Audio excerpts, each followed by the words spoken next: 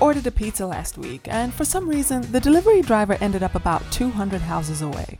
After a brief phone call, I waited, only for him to arrive much later than expected.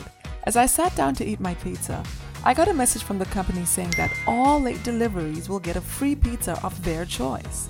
Sure enough, I tested it out and picked up my free garlic prawn pizza the next day. Wow, I thought, I am so happy they were late. And I don't mind if they're late again because now I know there are certain benefits that only come when the delivery is late.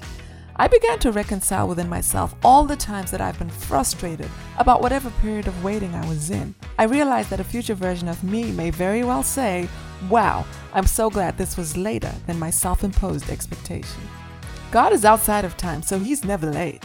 But sometimes when we're waiting, he's building in us a character, a virtue, a something that justifies us for both the blessing and the added bonus.